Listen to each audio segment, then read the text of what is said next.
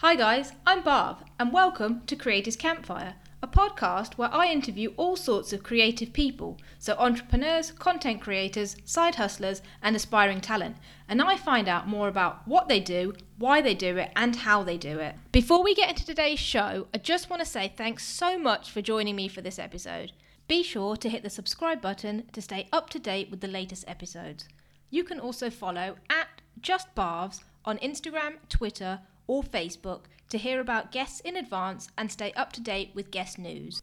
On this week's very special 25th episode, I was joined by my absolute favourite YouTuber, Ali Abdaal. Ali is a full-time doctor, podcaster and YouTuber, and his channel primarily focuses on productivity. We started off talking about Ali's YouTube career, but before I knew it, I was getting some much-needed YouTube coaching. There is so much advice in this episode for anyone creating content, and Ali tells us the things that he would do differently if he was starting over. My huge thanks to Ali for joining me on this episode. You can follow Ali on Twitter or Instagram @Ali Abdaal, and links to this and his hugely successful YouTube channel are in the show notes. Hope you guys enjoy this episode as much as I did.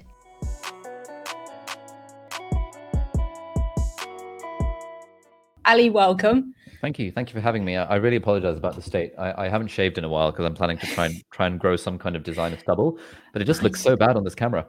I think it looks fine. Oh, well, thank you. That's very kind of you to say. Yes, it's working. So Ali is first and foremost, I suppose, a doctor, but is also a YouTuber and a podcaster, and has also along the way co-founded SixMed as well, a company. So he's recently hit the 1 million subscriber mark, which is amazing. So congratulations again on that. Thank you. And tonight, I guess we're just going to find out a bit more about his journey, how he started, what he's up to, and maybe some plans for the future and advice for anyone else. So I guess I kind of want to take it way back. Yeah, also, I have lots of questions that I want to ask you as well, so we can do that. Really? Okay, yeah. Yes, amazing. Okay, cool. So I guess what I've picked up along your videos is your journey really started when you were quite young, when you started to learn to code. Is that kind of where it started almost? Yeah, I'd say that's where it really started. I was like 11, going into year 7, secondary school in the UK, and I remember at one time I was in the computer room and I just saw there was some kid in year 8, so he would have been like 12. I was 11 at the time, and I saw him. He was on like the Google homepage, but he did that right-click view source thing, and it looked really. I was like, bloody hell, he's coding. He's like hacking. That's really cool. And that was I vividly remember seeing that in the corner of the basement computer room, thinking, oh, I want to learn how to code, and that was what started all of this. Amazing. So I suppose I've had those moments, but I've never followed through on them. So firstly, amazing that you did. And then I guess you kind of took that one step further. So not only were you learning to code and doing it, but you actually started freelancing when you were in your teens as well. So it wasn't just, I'm going to sit in my room and do something. It's actually, I can see the business opportunity here. Yeah, man. I was big on making money online. I started freelancing at the age of like 12 or 13 or something stupid like that, back in like 2006, 2007. Amazing. So what was it that kind of drove that, I suppose? Because I suppose a lot of kids don't necessarily think about the business opportunities. So what was it that made you want to do that? I don't know where it started. It was just sort of the idea of making money on the internet seemed like, oh my God, this is incredible. And I really wish I could remember how I first came up with the idea. I imagine it would have been, I had a friend from school, and we're still friends to this day, actually. His name is James, and he was big on the whole, he was a bit of a snake oil salesman back in the day. He would be running random scams, be like, hey, you should sign up to this credit card and it gets you money and stuff. And I'd always be like, no, my mom's not going to let me. And he's the one who kind of told me that, mate, you've got to screw what your mom thinks and do it anyway. But I think he was probably the one who introduced me to the idea that you could make money on the internet. And when I started to code, I just stumbled onto this world of freelance websites where you can literally advertise your services and you get paid real money. And it was amazing. Yeah, I suppose that's pretty cool. I mean, that's pretty cool for someone my age, but I suppose when you're in your 12 and 13, that's extra cool. Got the dollar signs in your eyes. You're like, oh my God, if I can make money online, I can buy that PlayStation game for £30 rather than saving up like sort of 2 years worth of Eid and birthday presents to afford that. Yeah, completely. So how much of that do you think impacted you when you decided to start YouTube and that mentality? I think when I started YouTube, and still to this day, I still very much care about making money online. I think for me, YouTube was first and foremost a business opportunity rather than a kind of extension of myself or a creative outlet or like a personal journal. And I don't say any of those things in like a derogatory way. I'm saying like I am very much I'm very selfish. Like there was basically zero altruism involved with me making my YouTube channel. Purely it was like a money making endeavor, and I thought, hey, hang on, this would be there's an opportunity here. Yeah. I do actually. I just want to say I do love that about you, that you are completely honest and to the point. You don't hold back, and I think that's incredibly refreshing. Because you hear some people talk about some things and you're like, you're lying, but you just tell it like it is. Yeah. But that makes other people feel better as well. Because I guess there are some people that like, oh, I have to go in not wanting to make money or something, and that's the only way to do it. But actually, it sounds like you had a plan and it was a case of executing on that plan. Yeah, I mean, don't get me wrong. The plan wasn't to get to 1 million subscribers. The plan was, I had this business, SixMed, that I was running, and at the very least, my YouTube. Actually, initially, my YouTube channel was just going to be content marketing for the business. So, content marketing for the listeners is when you're selling some kind of service. In my case, it was courses to help people get into med school. The idea is that if you create free content and people like it, then they're more likely to sign up for your paid services. So I made lots of free videos about how to get into medical school and what life as a Cambridge University medical student was like and all of this stuff, in the hope that people would think, this guy seems legit. I want to be taught by him on a course and pay £99 for the privilege. So that was how it started. And very quickly I realized, hang on, this YouTube thing, it's not just a source of content marketing. This could actually be its own business in its own right. And yeah.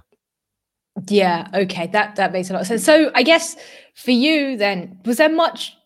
A lot of people say they want to start YouTube and then spend 2 years deliberating on it and do nothing about it. How was your kind of process? And I guess it's slightly different in that you had a business that you were trying to support rather than, hey, I'm just putting my own content out there. But how long did it take you before you were like, I'm going to go down the YouTube route to actually just having a video up there? Yeah, so the confounding factor is that ever since 2008, I wanted to be a YouTuber. But the sort of YouTuber I thought I would be was a musician YouTuber. So there's a guy called Kurt Hugo Schneider, who is like kind of my YouTube idol. And he's amazing. He's got like 12 million subscribers or something now. But sort of since like 2007, 2008, he and his friends have been making incredible covers of popular songs. And Kurt is like a mathematician, and he plays lots of instruments, and he produces the song and plays the instruments. And his friends are like incredibly talented singers, and they sing the songs. And so he used to make these amazing videos where it's like he's playing the piano, and then there's another shot of him playing the drums, another shot of him playing the guitar, and then his friend singing. And that was the sort of, I wanted to be the next Kurt Schneider. And so for most of secondary school, I was umming and ahhing about this. I was like, hey guys, we should set up this YouTube channel. I had a friend who was like very good at singing, and I knew that I could learn. I liked the idea of learning how to play the piano and learning how to play the guitar and producing music. And so we'd kind of dabble with that. But I think it was only really in, when I got to university in my like 3rd or 4th year of medical school, that I actually decided. I said to my friend, it's the summer holidays. Today we are going to make a video, and we sang, and we started off with a cover of All of Me. I think I was playing the guitar, he was singing along. That was how I learned how to use Premiere Pro and editing and stuff. So I think I put out like two or three, maybe 4 music videos, which are still on the channel. It's like my first videos from like 2016 to 2017. Wanting to become a YouTuber, so I can very much relate to that thing of, I know this would be good, and I know I want to do this, but it's just, there's something about it that it kind of feels like a black box where you don't really know how to get started, especially if you're relying on people other than yourself to kind of help make the content. Yeah. So a part of the process that you very much enjoy is the editing, right? Not anymore. Well, yeah. That's a very good point. But you did enjoy editing, right? Is that enjoy is a strong word? Okay. In general, I enjoy everything that I do, because I know that actually a big part of enjoying something is the story that you tell yourself about it.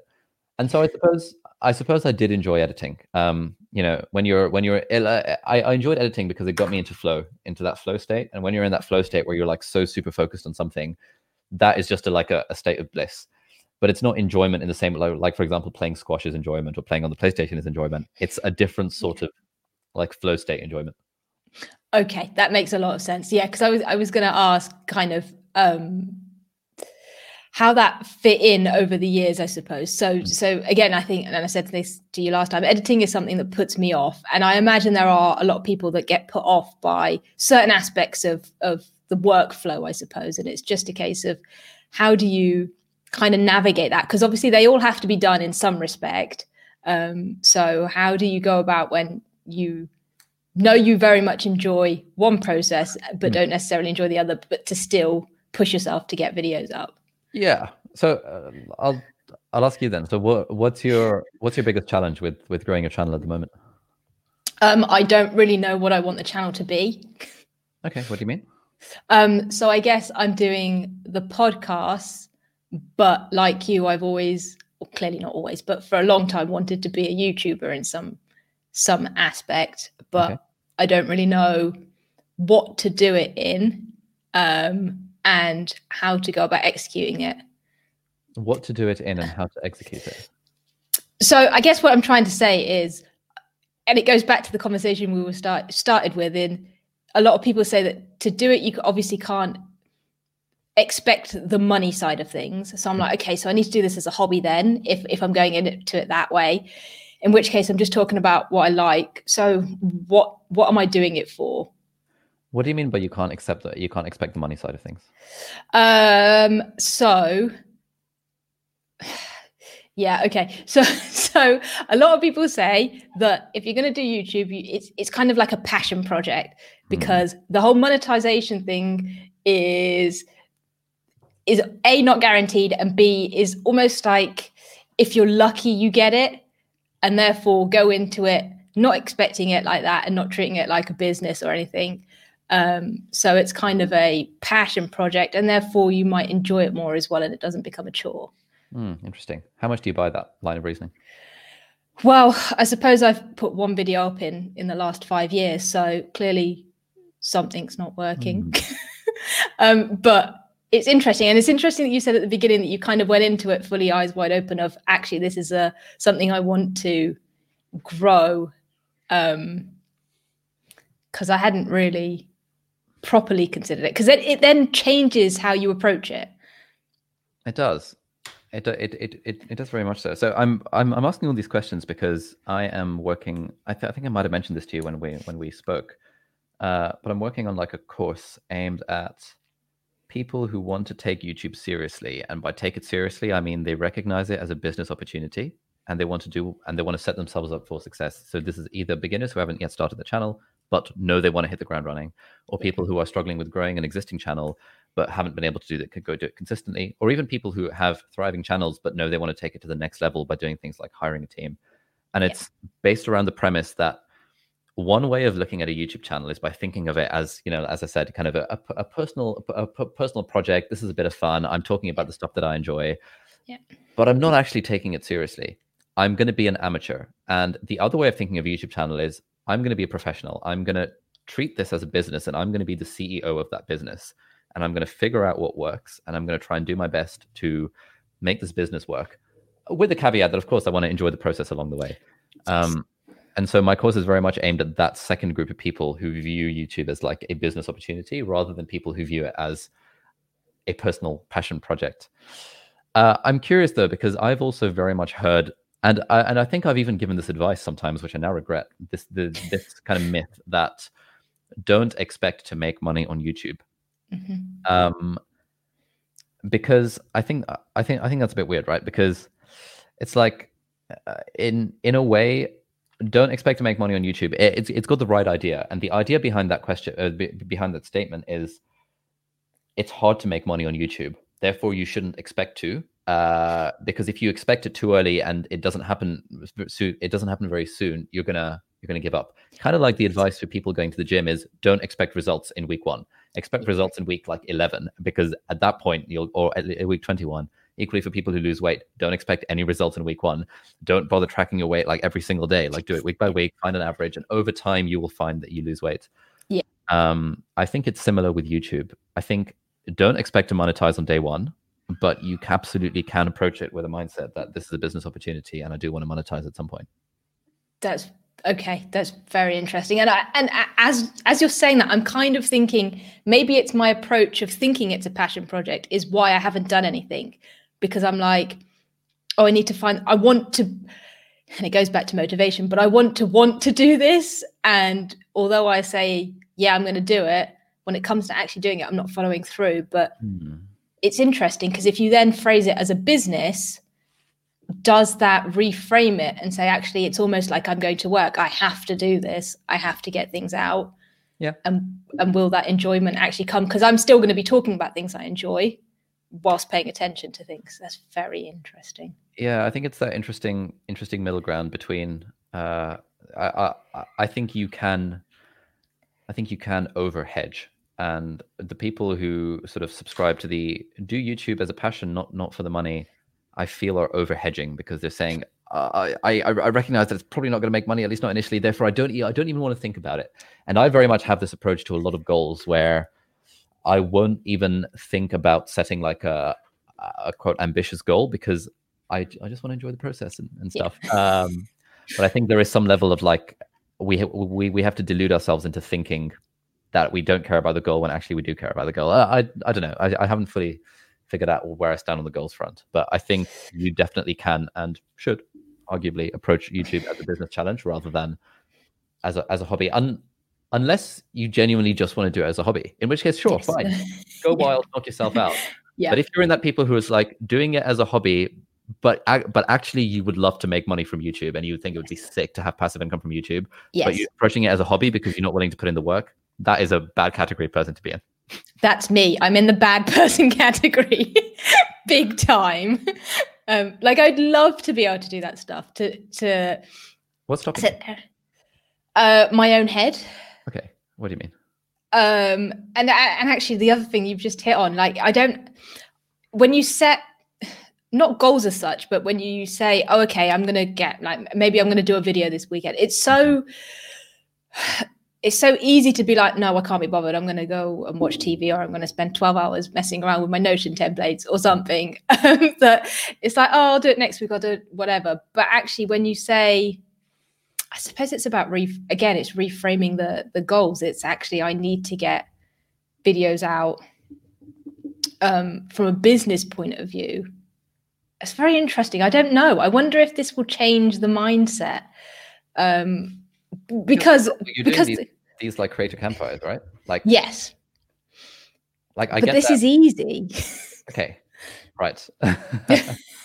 This doesn't involve any work for me. I don't know if anyone else would see it as work, but this is such an enjoyable process that none of it is work to me. So it's so easy for me to just do. And I get to speak to these incredible people like yourself that it's just, I guess you're seeing the tangible. How much editing have you done? For Creators Campfire, 0. In general, yeah. A very, very tiny amount. Okay. So it sounds like you think of editing as being work. Yes. Okay. Why do you think editing as being work? Because it's quite fun. I think what it is I have gone into it not realizing the amount of time it takes and justifying. I'm still trying to get my head around this. So for like, when you watch TikToks, they're like 5 seconds, right? And when you realize the amount of work that's probably gone on into those 5 seconds, it's like, you might have spent 5 hours editing something for 5 seconds work. I can't match those up in my head, which is totally old school thinking, I'm fully aware, but I can't match up the hours spent editing versus a 5-minute kind of result. How many hours do you think it takes to edit a 5-minute video? It took me, I've only done one proper video that I've uploaded. It was ended up being a 5 to 10 minute video. I can't remember. And it probably took me a good 3 hours, I'm going to say. Okay. Yeah. I know how long your editing takes, and that scared me even more. Okay, I was expecting you to say like 30 hours, something like. Oh my god! Oh god, no. 3 hours for a 5 to 10 minute video. I think it's that proportion that's messing with my head. Let's do some quick maths. if you had a 5-minute video, if Yeah. 36 people watched it, you would have wasted 3 hours of humanity.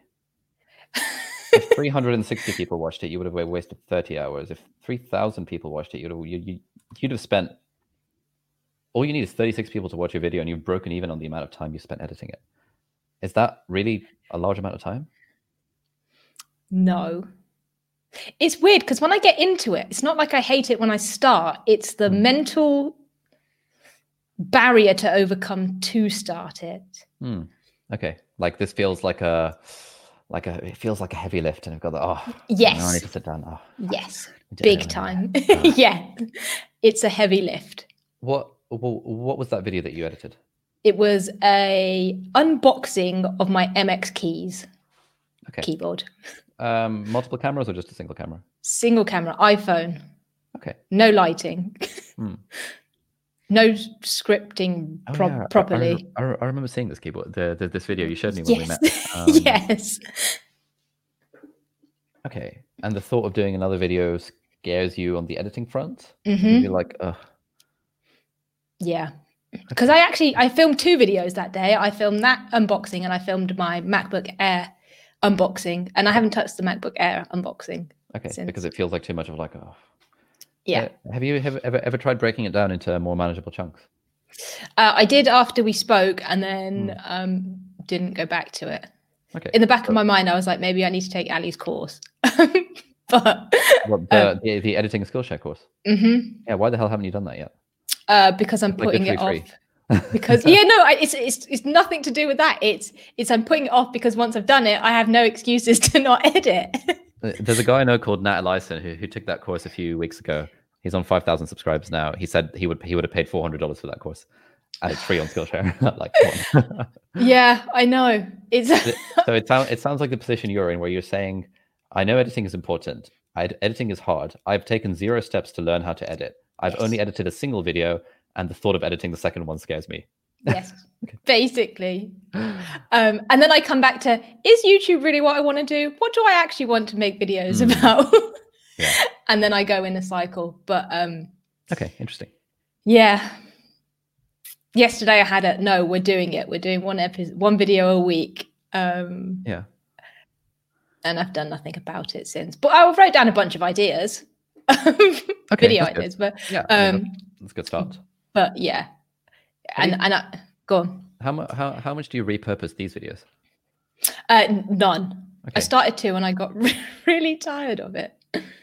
So you started. What do you mean you started to? So I've probably done 3 or 4 episodes. I cut down into clips, just iMovie, and then I was using Headliner to put subtitles on, and that was such a ball ache. Yeah, you can just forget about Headliner. Yeah, and I have thought about going back and just doing the clips, because that takes 5 minutes a clip. Yeah, I'm just being lazy. Yeah, it sounds like you're in this place where you're actually not willing to put in work. Fair enough. Yeah, but and it's weird because I'm like, I want to, but it keeps coming back to what do I actually want to do? And now you've reframed it slightly as a business venture. I'm wondering if that would make a difference, because then it becomes about, here's the goal, here's how to execute, and here are the steps you need to take. And which I know is exactly the same thing, but it's just a very slightly different way of looking at it when you know the outcome is not, I'm just going to put a bunch of random stuff on it. It's actually, here's the direction we're going to take, and here's a plan. I'm great at executing on plans when I have them and I know what end game is. Okay. So let's do this now. What's your goal for your YouTube channel? If you'd have asked me 20 minutes ago, it would have been, I don't really have one, and I just want to see how it goes. Just want to have fun, yeah. Okay. Yeah. If you ask me now, I really want to be some kind of productivity / efficiency YouTuber that just, look, I have no goal to, and I know you were the same, I want to hit X subscribers, but I want... That's a bad goal to have, but... Yeah, that means nothing to me. But if I'm putting out content that is good for people and resonates with people, I consume so much that I know I can turn it into something good for people. Okay. And that's what I want to do, whether it's book reviews. And I was just watching your book, how you take information from books before this. And I was like, yes, that's kind of what I want to do. And there's a great way of doing it. But it's turning that content into something that's useful for people and giving me a reason to not feel like I'm wasting time when I've watched 20 of your videos in a day. And another, so you are already so far along the path compared to someone who is in your position but has not yet started a channel and hasn't started doing things like this. Because when you have things like this and you have the recordings of them, yes, you can make 5-minute clips for Instagram, but more importantly, you can make 5-minute clips for YouTube. Like take someone like Matt Diavella. He started off with his Ground Up show, just his podcast, and he was repurposing clips from his podcast and just putting an intro and outro on them, saying that, hey guys, Matt Diavella here, minimalist filmmaker. Recently I spoke to filmmaker Jason Zook about his process for producing videos. Here's what he had to say. Clip. Yeah. Thanks for watching. Like and subscribe. That's a very, very effortless way of creating content. Even someone like Dr. Mike with like 6 million subscribers, sometimes when he does intros for his videos, he turns on the front-facing camera of his iPhone and he says, hey guys, Dr. Mike here. I just want to check in, say everyone stay safe, blah, blah, blah, blah, blah, blah. I want to roll a video that I shot a few months ago, pre-lockdown with my comedian friend, blah, blah, blah. Here we go. Done. If Dr. Mike with 6 million subscribers can do that, you can do that as well. Yeah. That's a pretty good point. I overthink it because then I'm like, I need to find the right clip. I need to do this, this, and this. But you're right. It's excuses. And to cut this into, yeah, okay. So what's your next step? Take your course. Okay, cool. When are you going to do it? This weekend. Okay. How long's it? Isn't it like 10 hours? Is it 10 hours? It's like 4 hours. Oh, okay. Saturday it can be done. Saturday when? Between I like what you're doing. I'm gonna say between the hours of 1 and 5. Okay. Yeah. Can I hold you accountable to that? Can I say Saturday or Sunday? No, we're gonna do it. Saturday, it's happening. Okay. 1 till 5. It's happening on Saturday. Great. I'll message you on Saturday evening and we'll see if you've done it. And if Yes. you haven't, you have to donate £100 to charity. Okay, that's Deal? fair. Okay. Perfect. Yeah. All right. Awesome. We'll be done. Jesus, what have Great. I just signed up to? Okay. Okay. Fine. Okay. Charity or something stupid like Donald Trump's re-election campaign. Oh God, no. Yeah, let's call it charity for now. Let's be nice about it. Yeah, because this is me, and we don't want to be supporting that. Yeah, well, we're not going to be supporting that because you're going to do the cost. Yeah, okay, that's a very good point. Okay, I'm going to overthink it by saying, oh, I need to set everything up in Notion. Okay, like, that's my issue. Screw Notion. It will Who gives a toss about Notion? Well, I need to make notes, Ali. On what? On the Skillshare class? Yeah. No, you don't. Okay. It's a learn by doing thing. You download some cursory footage that I have, or even better, you make your own footage of talking about your favorite book or something, and then you just use that. Okay. Editing is a thing that taking notes on editing doesn't actually help you edit. like taking notes on how to work out doesn't help you work out. That's a very good point. Okay, it's happening. Done. Great. Amazing. I'm a little scared. You've made me okay. I have one question just to finish off this topic.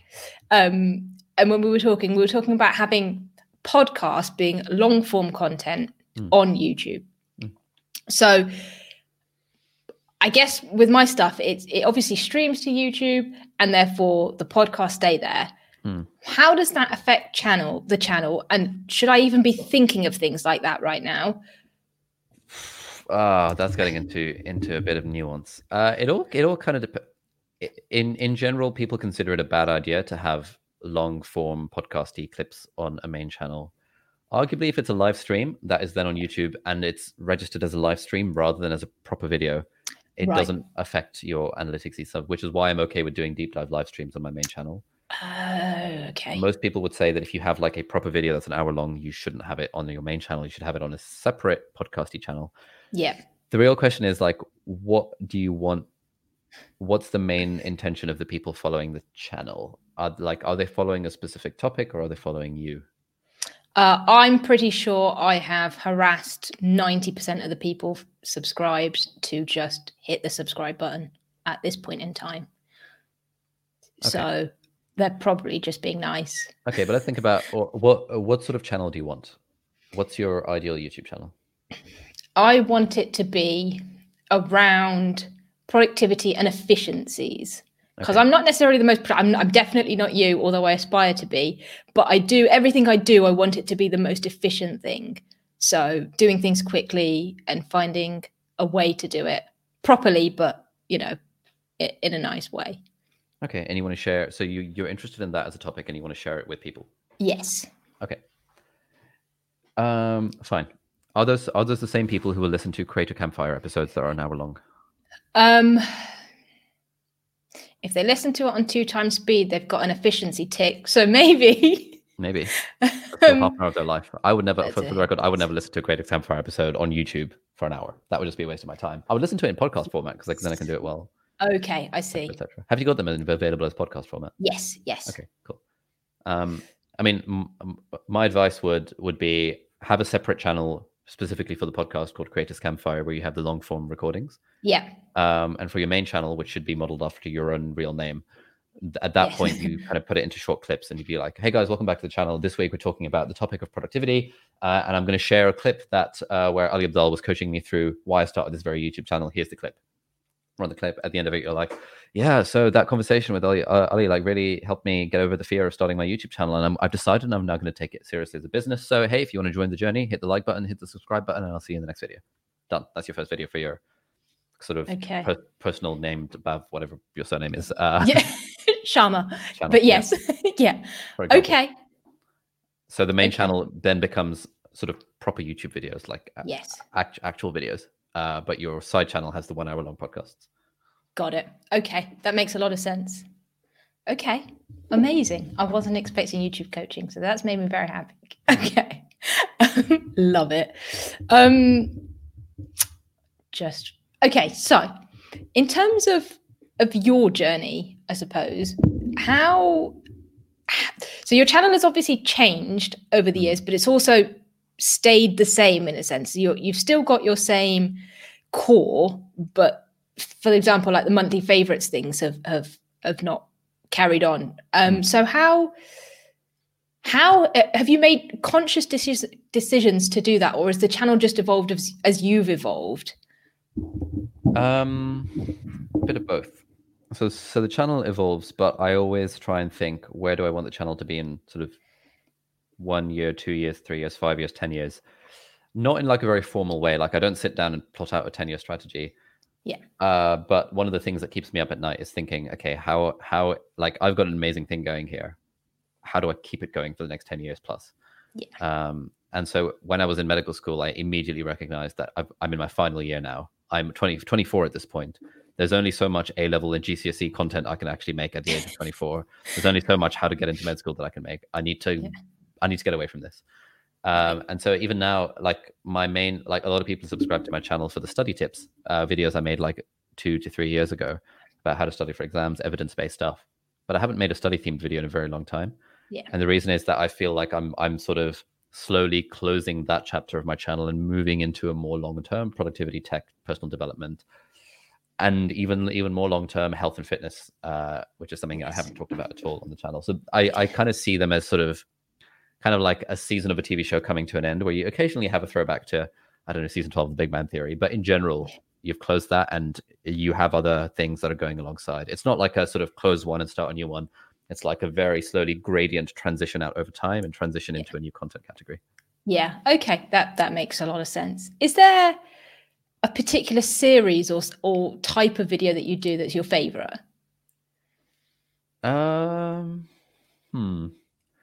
I don't really have favorites because I treat it as a business. If I had to choose, I really enjoy like the information dense videos where I can take my own experience. For example, I made a video about how to type really fast.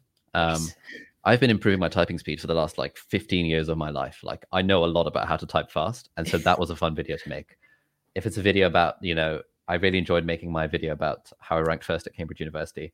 That was the year, it was about my third year of med school, where I was studying psychology and where I worked really, really ridiculously hard and smart to create this elaborate system for memorizing essays. I love sharing that because of the amount of effort that had gone into it, and being like, oh my God, this is like a 20-minute long distillation of like a solid sort of thousands of hours of my life. That was fun. So I like those sorts of videos where I can actually use my experience. Whereas I worried that a lot of my other videos are just kind of taking someone else's ideas and just repackaging them. Right. Okay. Which it's still fun. It's still a business, but I enjoy it less than the videos where it's my own personal sweat and tears that has made the video successful. Yes. Okay. No, that's very cool. That's so interesting though that you frame it as totally I hadn't even like considered that as someone who's very new to the journey. It's very interesting. Anyway, if you were starting over, what would you do differently? On the YouTube front? Yes. I would take it more seriously from day one, and I would repurpose more of my content on different social platforms. I would start an email newsletter on day one. I would start my blog on day one. That's what I would do. Content wise, I think what I did was good. I started off very niche and then expanded out over time. But yeah, probably those 4 things. Okay, so that leads me nicely into the blogging, because I have a question. So, and I've heard you say it before, is that people who don't even necessarily know what they want to do should start some kind of blog or something. Yep. And I mean, should is a strong word. People can do whatever they want, but I think it would be in their interest to start a blog. Yes. But what is the benefit of that? And what do you do? Like, when do you expect growth? And again, should you approach it from a business mindset? And how do you kind of go about growing that? Because that's slightly different. So obviously YouTube is up on YouTube, that people are searching for similar things, but a blog very different. So how does that side of things work? Okay, so a few things. A blog. So there's 2 different types of platforms. There are open platforms, and then there are platforms that you own. YouTube is an open platform. Anyone can make videos on YouTube. Twitter is an open platform. Anyone can tweet. A platform that you own is your own website and your own mailing list. The problem with producing on an owned platform is that no one will find you. Like, if you write blog posts, you can write hundreds of blog posts and literally no one will find you because it's like a blog. And unless you manage to, the only way people will find you is through search engine optimization and through your articles ranking on Google for whatever search terms you happen to be targeting. That can happen, but it happens very much in the long term. Like, years down the line, you might start sort of climbing up the rankings on Google. It's very competitive. It's very difficult. The trick is to create content on an owned platform like your blog, but to grow your audience on an open platform like Twitter. Twitter is very synergistic with a blog, because let's say you were to write like a 2,000-word blog post about this conversation, for example, and that's something that you should do. You should write up every single Creators Campfire you do as a blog post. Should is a strong word. You can do what you want, but that would be what you can then do is you can repurpose that, because you've got this video, you've got this pillar piece of content, you have converted it into a nicely written blog post. You also then convert that into a tweet thread or a tweet storm with a link to the blog post at the bottom. Like, for example, this is something. There's a guy called Brandon Zhang on Twitter. You might have come across him. He's become big, and like he's got like a few thousand followers on Twitter. Okay. He's basically done this. Like, he does these sort of podcast thingies, and he writes it up as a blog post, and he writes up a summary as a tweet thread. He says, just interviewed Ali Abdaal on my podcast. Here are 7 key takeaways. 1, 2, 3, 4, 5, 6, 7. To read the full transcript or to read the full blog post, click here, and to listen to the podcast, click here. Right. Eventually you do that enough, and people start, I will then retweet that, because I'm like, oh, this guy is taking the effort to summarize my spiel into like 7 points. Great. Yeah. Retweet. Suddenly your tweet now gets gets exposure, and you're on people's radar that, oh, this is interesting. She interviewed Ali Abdaal. He's like supposed to be a big deal. Oh, let me check out this Creators Campfire. Oh my God, this is exactly what I needed in my life. And people find your thing. People find your blog. So the trick is not to just purely focus on a blog. It's to find a synergistic open platform that you can then post stuff on. You can provide a lot of value. And Twitter is amazing. Twitter is actually like genuinely a life-changing platform because of the amount of relationships you can and the quality of those relationships. So yeah, blog plus Twitter is an incredible combination that I wish I'd taken advantage of earlier. Yeah, so Twitter is very new to me. In fact, the whole social sphere is very new to me. But yeah, Twitter does seem, because you're right, you could tweet someone and like Tim Ferriss or something will retweet you, and you're like, what? This person can see that I've mentioned them, and it's kind of like, wow. Yeah, that's sort of one level of looking at Twitter. The other, though, I think that's like a moonshot level of Twitter. That's like saying I can send Tim Ferriss an email and he can reply to me, "Oh my god, email is an amazing platform." Yeah, okay, It doesn't quite work like that. I think what's a more interesting way of using Twitter is by saying, "Oh my god, look, there are other people that are on the same journey as me and along a similar path and at a similar level, and I can talk to them." Or, for example, you follow people who are interested in the same things as you. Let's say, I don't know, pick someone. Let's say there's Brandon Zhang, who's got 7,000 followers on Twitter. He tweets an article about productivity. You can then read that article and think, "Oh my god, Brandon, thank you so much for sharing. This really resonated with me." You can reply to his tweet and you can start a conversation around it. Yeah. And then the more times you do this, the more people will be like, "Oh, this person's replying to these people's tweets," and people will then start following you. You then start tweeting your own stuff, where you start tweeting valuable things or insights. Or the way I kind of think of what to tweet is kind of like notes to self. Like if I read something in a book, I will kind of try and sort of summarize it and then tweet it. And it sounds as if I'm giving advice, which I don't like. But I think of it as I'm writing this note as a note to myself to remember. Okay. So, for example, I might tweet something after this being like, the trick is to find an open platform with serendipity to your own platform and cross-post to there. Yeah, be like, that's a note to self, but it's actually a pretty good piece of advice for everyone reading that. It's a lot of wisdom condensed into a small tweet. So that's the sort of stuff you start doing. And over time, everything, all of these things take time, patience. You then get a following on Twitter and you make friends over the internet. And when you go to major cities, you can say on Twitter, "Hey, anyone in Singapore?" And people would be like, "Hell yeah, let's hang out." Yes. Okay. Yeah, that makes a whole lot of sense. Actually, that's not even something I'd considered. Oh man, you are full of wisdom, Ali. This is right. Yeah. So I can't not talk about productivity with the Productivity King. But I have a question first. So you are the most productive person I have ever seen. And clearly I know I haven't seen the world, but like you get a lot done in the same amount of time that someone like me just watches TV. Do you ever burn out or need to take a break? Because I don't think and clearly I don't know you, but like you don't seem to like mention, "Oh, I needed like a week off or something."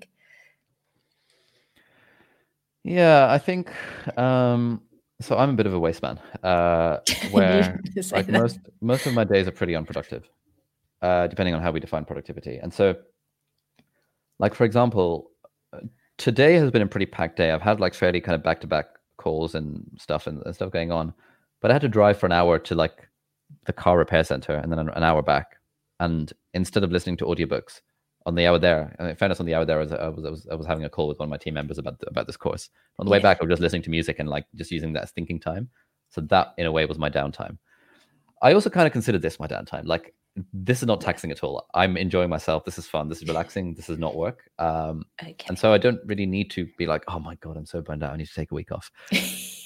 But it's because I actually don't do like it looks like I produce a lot of stuff, and this is the thing that I'm working on my course. It's actually mostly about the system. It's about the infinite content engine. It's about a system for systematically churning out content in a way that doesn't require you to put too much of your own time into it. And so I can be a waste man and yet still produce like 2 or 3 videos a week because I've got the system and the team built up around it. So I don't really need to kind of take a week off. But like it's funny you say that I'm the most productive person, because like literally an hour, like in the hour before this call, I was chatting over Zoom to a productivity coach because I want to hire a coach for my own productivity because I know that there are like zillions of efficiencies that I could improve with my own productivity, and I just need someone to hold my hand along the way and just hold me accountable. Wow. Okay. Well, that makes me feel a lot better. But maybe when I get to your level, I'll get me a coach. Oh, actually, I probably need one now. We also don't. We shouldn't think about these things in terms of levels. It's like for example, if you can afford it, having a coach is always valuable at every single level. Yeah. You wouldn't tell someone that, "Hey, you want to learn tennis? Just like stumble around in the dark for 3 years before you hire a tennis coach." You'd be like, "No, if you want to take it seriously, get a freaking coach." Yes, that's very true. Do you want to be a professional or do you want to be an amateur? An amateur tennis player just hits a ball around with his friends, which is fine. But if you want to be good, you want to treat it like a bit more like a professional. You want to get a coach. You want to join a regular club, you want to do practice, etc., etc. I think there's, and I don't know if it's me, but for example, and I know we talked about like personal trainers. There are some things where it seems acceptable to have a trainer, like with something physical, maybe. So Acceptable like a tennis coach.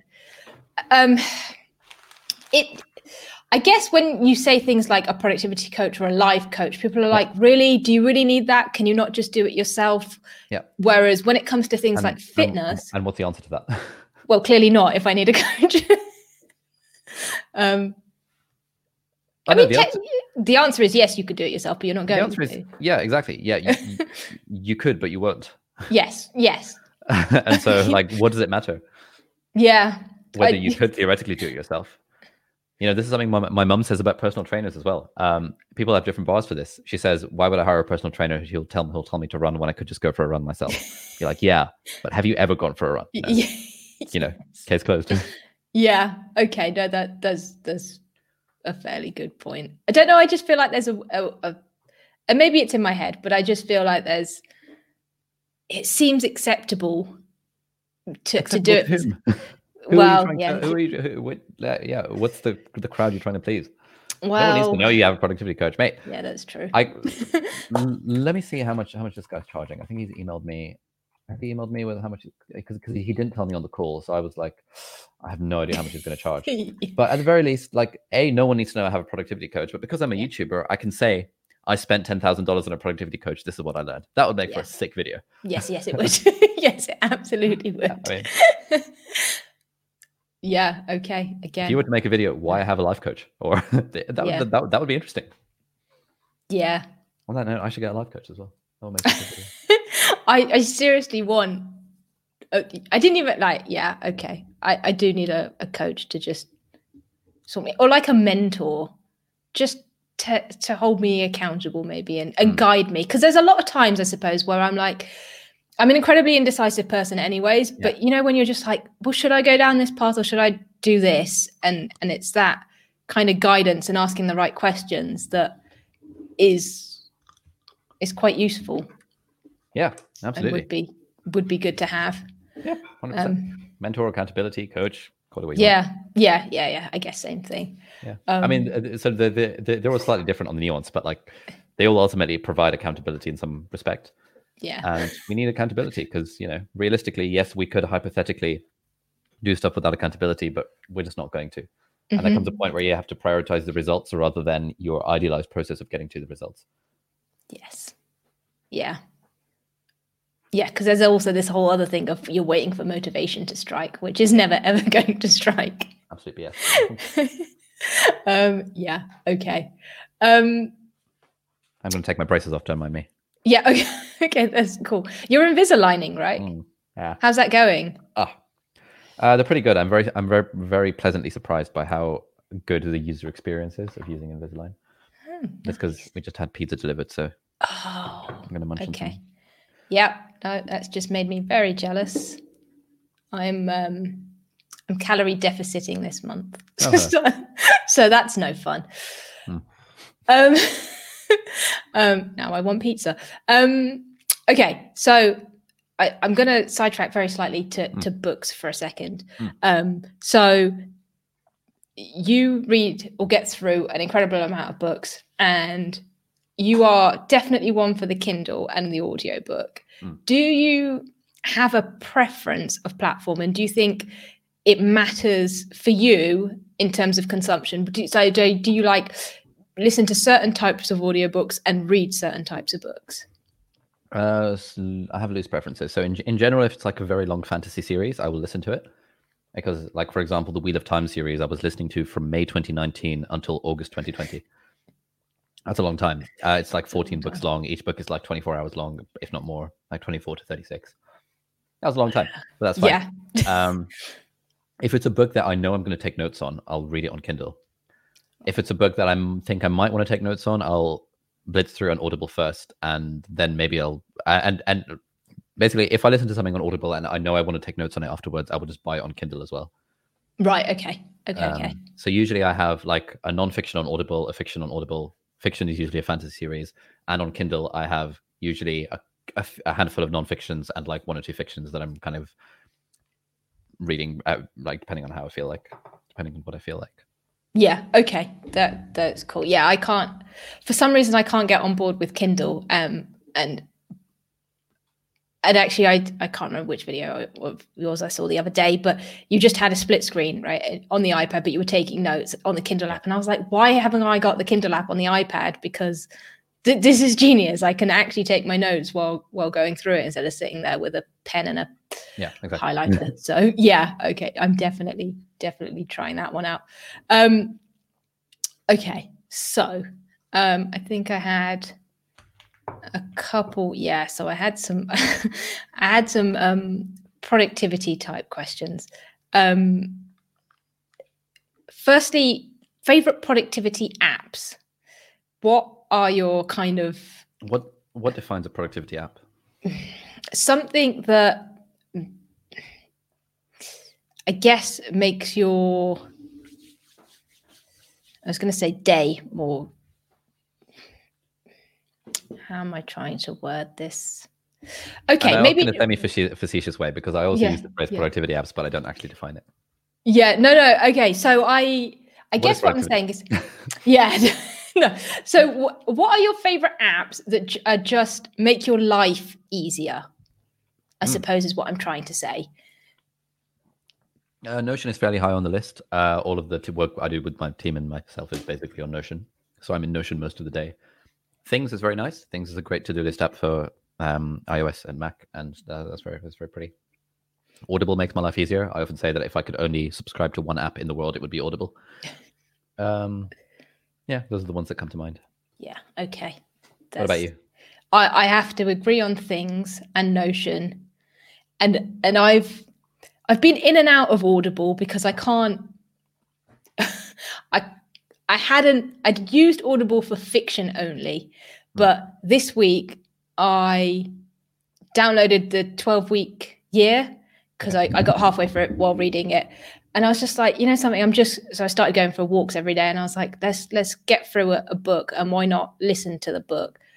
And actually it was really good. I think I kind of preferred it, and I was like, whoa, wait, hang on, this is a bit of a game changer here. I don't know what's going on, because you can obviously dictate into your watch or your phone as you're walking and taking notes, or you can obviously Audible, just clip them and then go through them afterwards.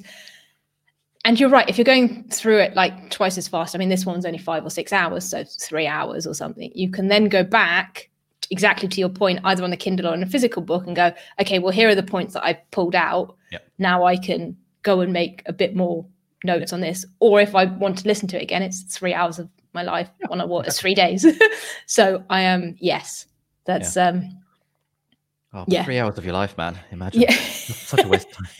Yeah. Well, yeah, that's the downside to going for a walk, though. I found, like, if I could edit while I was walking, I'd be all over that.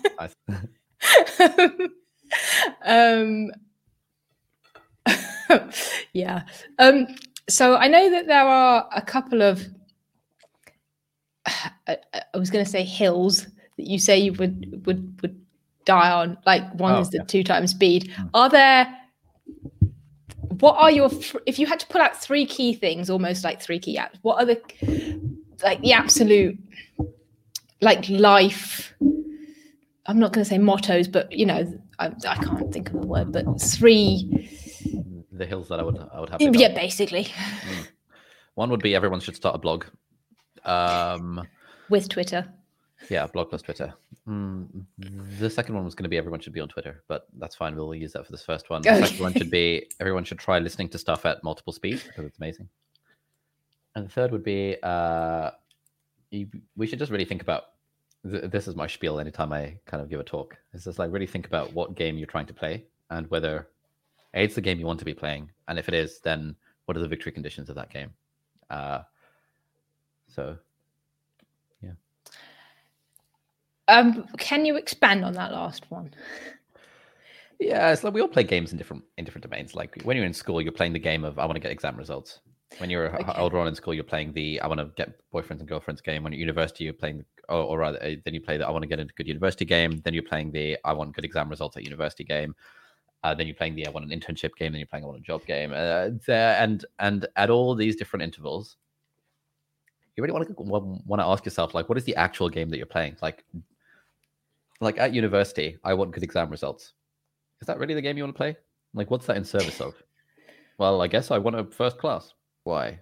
Because I guess I want a good job. Okay, why? Because I guess it'll make me happier. I was like, okay, interesting. I think it's very easy to. It's also very easy to get caught up playing the games that other people are playing, not realizing that they're actually playing a different game. Like if you see your friends working in the library like really, really hard and you're being a waste man, they might well be playing a different game to you, but you wouldn't know it. And so you would think, and so you would kind of change your own behavior based on the game that they're playing, not the game that you're playing. It's just kind of things like that. And so with my YouTube thing, I think kind of what's the actual game I'm playing here? It's just another way of phrasing, like, what do I value? What are my values? What do I find meaningful in life? But I find phrasing it as like a game just helps me take it a little less seriously. Yeah. Okay. That makes a whole lot of sense. And actually, it's like those 5 whys, right? And I never go beyond the first one. So it's definitely something I'm going to change. Okay. Last question is just a bit more general. And I know you've kind of given advice all throughout. You've given lots of advice. But if there was one piece of advice for someone who wanted to start a YouTube channel right now in 2020, or as we come to the end of the year, what would you say to them? I would say the very first thing, like as soon as you listen to this, just go on the YouTube app, click upload, post a selfie video of yourself saying why you want to start a YouTube channel and hit the upload button.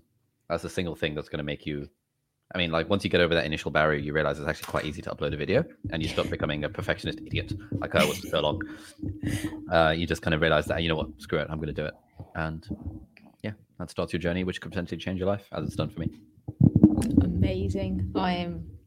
Okay.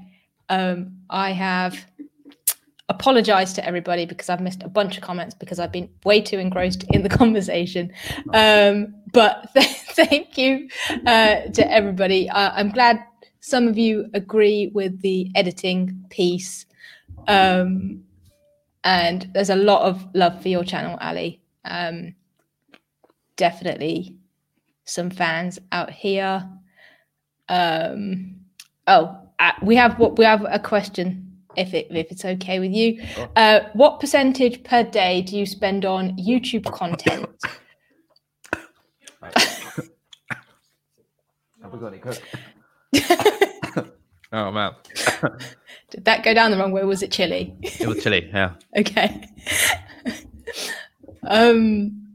Sorry, what percentage of your day when you're good? Cool. What percentage of your day do you spend on YouTube content? So ideas, scripting, planning, recording, editing? Hard to say. It depends. Most days I either write or I either film. Filming doesn't take very much time at all. It takes on average maybe half an hour to film a 10-minute video or an hour to film a 20-minute long video. Right. So the filming is the easy part. Like that's maybe sort of 10% of the entire workload.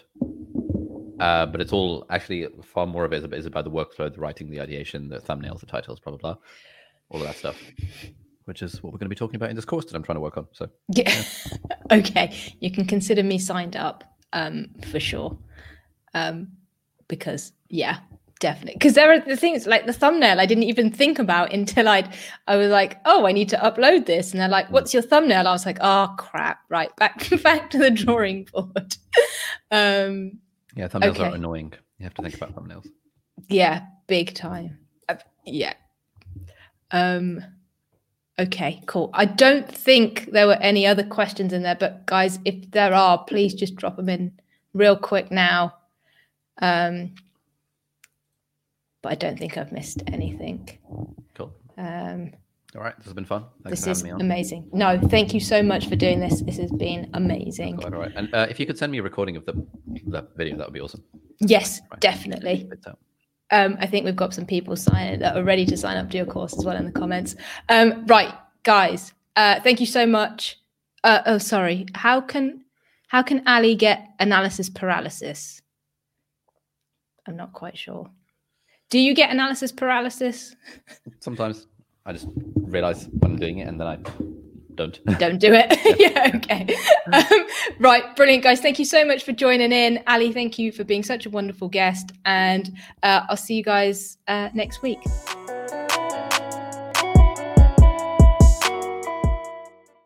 Hey guys, me again. Just want to say thanks so much for listening to this episode of Creators Campfire. You can stay up to date with any podcast related news by following @JustBarves on Instagram, Twitter or Facebook. Otherwise, I'll be back next week, same time, same place, with a different guest. Be well, be kind, stay safe and stay curious. Bye guys.